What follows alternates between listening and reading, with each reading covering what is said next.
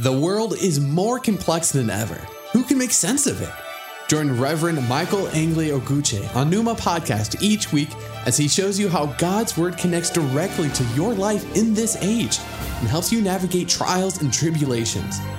If you want to deepen your relationship with God and learn what He has in store for you, listen and subscribe to Numa Podcast on Apple Podcasts, Spotify, or your favorite podcast app. Just search for Numa Podcast.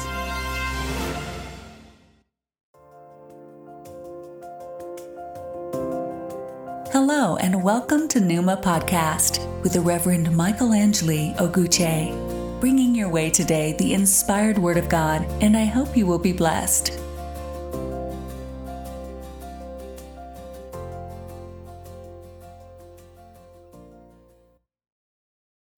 Thank you for joining this podcast. Our text today is taken from the book of Luke, chapter 15, verse 1 to 10. Now the tax collectors and sinners were all gathering around to hear him. But the Pharisees and the teachers of the law muttered, "This man welcomes sinners and eats with them." Then Jesus told them this parable. "Suppose one of you has 100 sheep and loses one of them. Does he not leave the 99 in the open country and go after the lost sheep until he finds it? And when he finds it, he joyfully puts it on his shoulders and goes home. Then he calls his friends and neighbors together and says, 'Rejoice with me, I have found my lost sheep.'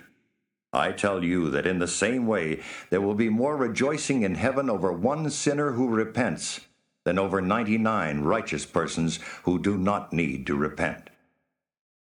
Or suppose a woman has 10 silver coins and loses one. Does she not light a lamp, sweep the house, and search carefully until she finds it? And when she finds it, she calls her friends and neighbors together and says, 'Rejoice with me, I have found my lost coin.' In the same way, I tell you, there is rejoicing in the presence of the angels of God over one sinner who repents." Let us pray. Heavenly Father, in the name of Jesus Christ, I thank you today for yet another opportunity to be able to bring your word to the world through this medium. And Father, I ask, oh God, that as many that will listen to the sound of my voice will come to that place of total understanding of the reason why Jesus Christ came to this world. And Father God, that in the end, we all will be blessed and the hearers will be encouraged to engage in the mission of God on this side of eternity in a very special way. In the name of Jesus Christ. Amen. The title of this podcast is A Lost Sheep and a Missing Coin. A lost sheep and a missing coin. Throughout Jesus' earthly ministry, he was found to be crossing the imaginary lines drawn by the religious leaders of his day. And as you can imagine, this kind of behavior did not sit well with them. It was considered unbecoming of a religious teacher, a rabbi. He was too easily available in the sinner's camp. We have seen this welcoming approach many times in the New Testament, but for the Pharisees, it was totally unacceptable. We also might ask the same question in our contemporary society, whether hanging out with the wrong kind of people is acceptable to us. While there is no straight answer to this question, it is important that we understand in the first instance that it is the motive of our hanging out that matters.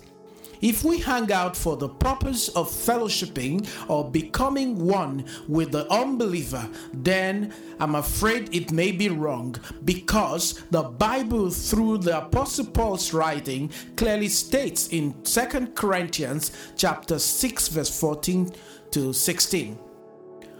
Don't develop partnership with those who are not followers of Jesus' teaching.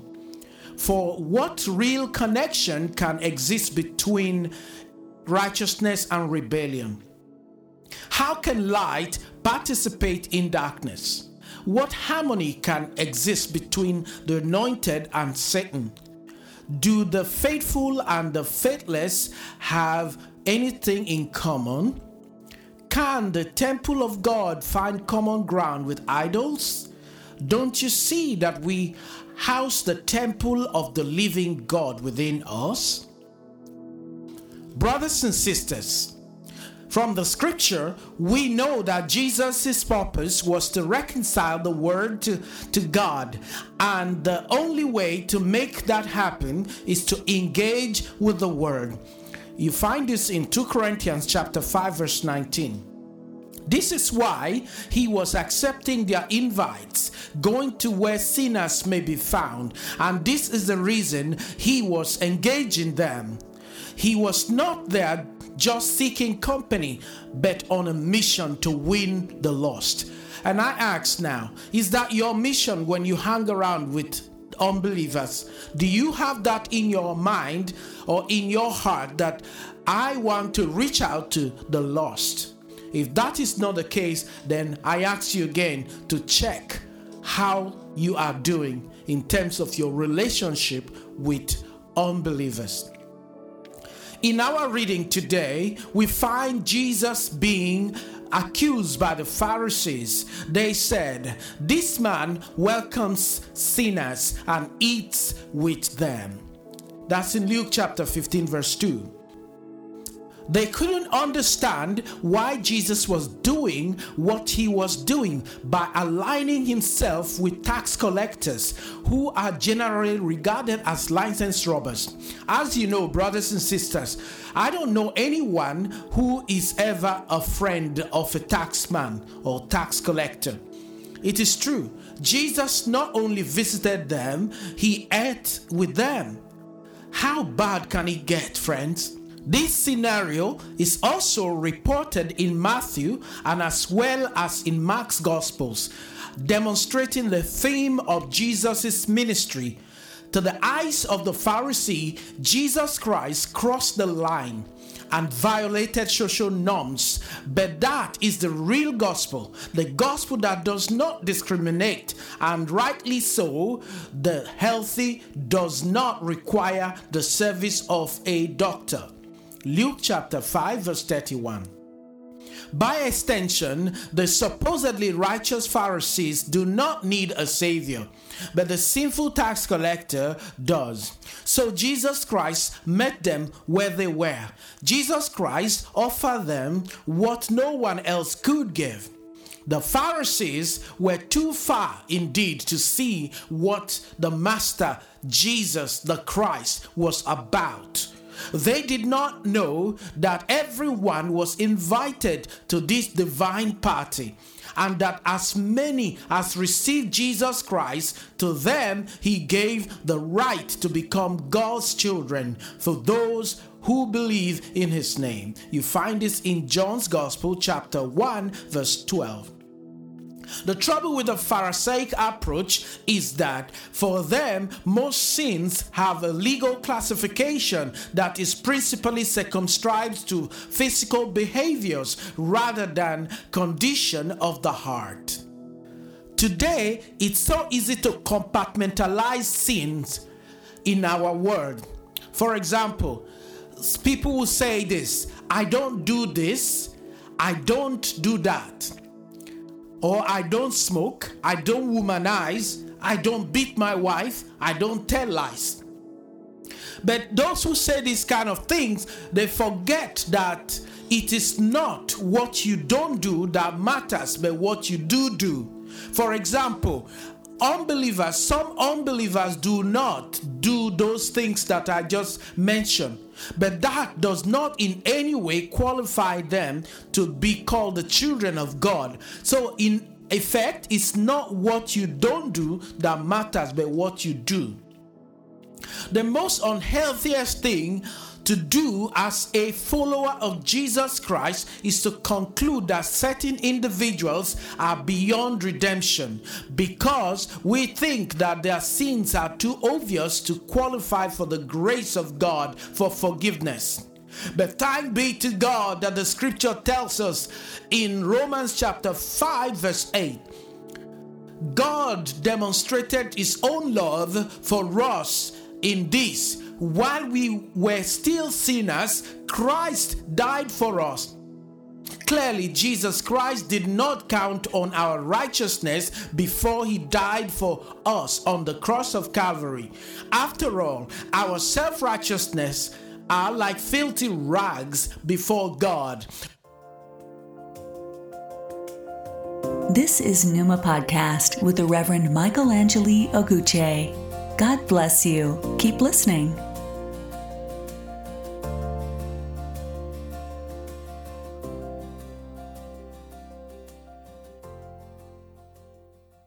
Only the shed blood of Jesus Christ on Calvary's cross can mitigate and qualify us for our redemption.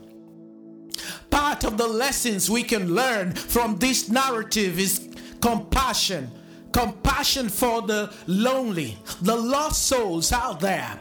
Reading further to chapter 19 of the book of Luke, you will find that a lonely but ready tax collector rejoiced as Jesus Christ accepted his invitation to his house and his subsequent acceptance of the salvation of God. God is the creator of all of us, and he is therefore the only one able to read our minds. Importantly, brothers and sisters, God does not work with our prefab templates for the salvation of any man or any woman. He does not need it. He sets the agenda. We must remember this, brothers and sisters. It is not possible to win anyone to God by blaming and condemning them, but we can bring them to the point where they find themselves in the frame. There is an interesting example in 2 Samuel chapter 12, how Prophet Nathan confronted David over the killing of Uriah. Nathan did not outrightly condemn the king, but instead the king was convicted in his heart, and that is the work of the Holy Spirit. In John chapter 16 verse 8, Jesus Christ says this: the Holy Spirit will convict the world of its sins and of God's righteousness and of the coming judgment.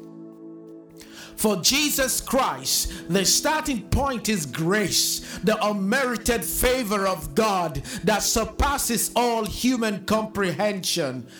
We all at one point or the other were lost, but one by one God's grace found us. That grace is still available and finding people each day. You may even be feeling lost right now. You may even feel you are no good to be called a child of God. But listen, Jesus Christ said in the book of Revelation chapter 3 verse 20, "Look, I have been standing at the door, and I am constantly knocking. If any man hears me calling him and opens the door, I will come in, and I'll fellowship with him, and he with me." My dear brothers and sisters in Christ, this is the gospel, the good news that sets us free. Just receive it today, whether you feel you believe or not. Jesus Christ responded to his accusers. He said it is not about crossing the line, and if it's indeed a line, it must be an imaginary line created in their minds out of absolute selfishness. They think salvation is theirs to dispense as they please, but no, salvation only belongs to God through Christ, who died for the lost. It is about a lost sheep and a missing coin. These are valuable items that went missing. Sometimes we feel like the Pharisees over other people we consider undesirable. But Jesus Christ is telling us through this podcast how important lost souls are to him, how he will go to any length to look for them. We may not participate in darkness by engaging in the sinner's pastime, but we must engage the sinner in ways that will cause them to retrace their steps and come home. This is also our mission, as it was the mission of Jesus too. It is not important how the sheep became lost. We know it already. We know the sheep wandered away from the flock, but it is immaterial at this point. What's important is that they're lost, and what's important for us is that we're looking for them, and what's very important is that we find them, and very, very important is that we bring them home. It is also not relevant how the coin went missing, but the fact is that a sheep is lost and a coin is missing, and the main issue is that they must be found. That's why we are called. That's why Jesus died, so that the sheep will be found. The two parables reveals God's character, His grace, and His love towards us through Jesus Christ. And the purpose of searching is to find them, so that on return there will be great joy in the presence of God. Brothers and sisters, if you truly believe in heaven, if you truly believe in the promises of Jesus Christ in John chapter 14, when Jesus said, I'm going away to prepare a place for you. If you truly believe in this, then finding the lost sheep and the missing coin will be your ultimate goal in this life. Nothing else can take the place of this mission in the life of any child of God. And if crossing the line will make that happen, then it is well worth it. Brothers and sisters, let me conclude by reading the last part of our key text today, and that's the book of Luke chapter 15 verse 8 to 10. Or suppose a woman has 10 silver coins and loses one. Doesn't she light a lamp, sweep the house, and search carefully until she finds it? And when she finds it, she calls her friends and neighbors together and say, rejoice with me, I have found my lost coin. In the same way, I tell you, there is rejoicing in the presence of the angels of God over one sinner who repents. My brothers and sisters, it is about a lost sheep and a missing coin. This is your mission. This is our mission. God bless you. Join me as I pray. Heavenly Father, I thank you because of your word. Father God, you said in your word that your word is yea and amen, and your word is quick and powerful and sharper than any two-edged sword. Father God Almighty, as many that has listened to this podcast, you will bless, oh God. You will give them the strength to be the people you want them to be. You will give them the vision of the lost, oh God, that together we shall rejoice at the homecoming of those souls who are missing. Thank you, Father, because we believe in you, God, in the name of Jesus Christ. Amen. Have mercy on me. I am found, and I hear you calling out. That sweet familiar sound is calling me back home. I am the one you have found.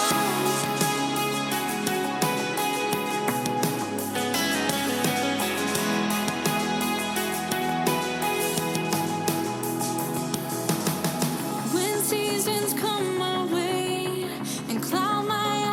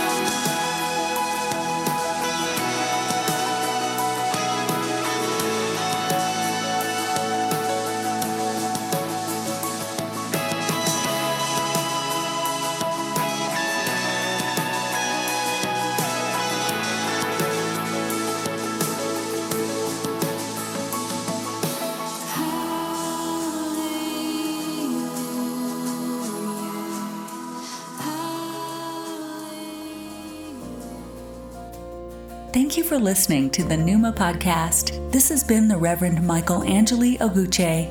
I pray that God will richly bless you until I come your way again.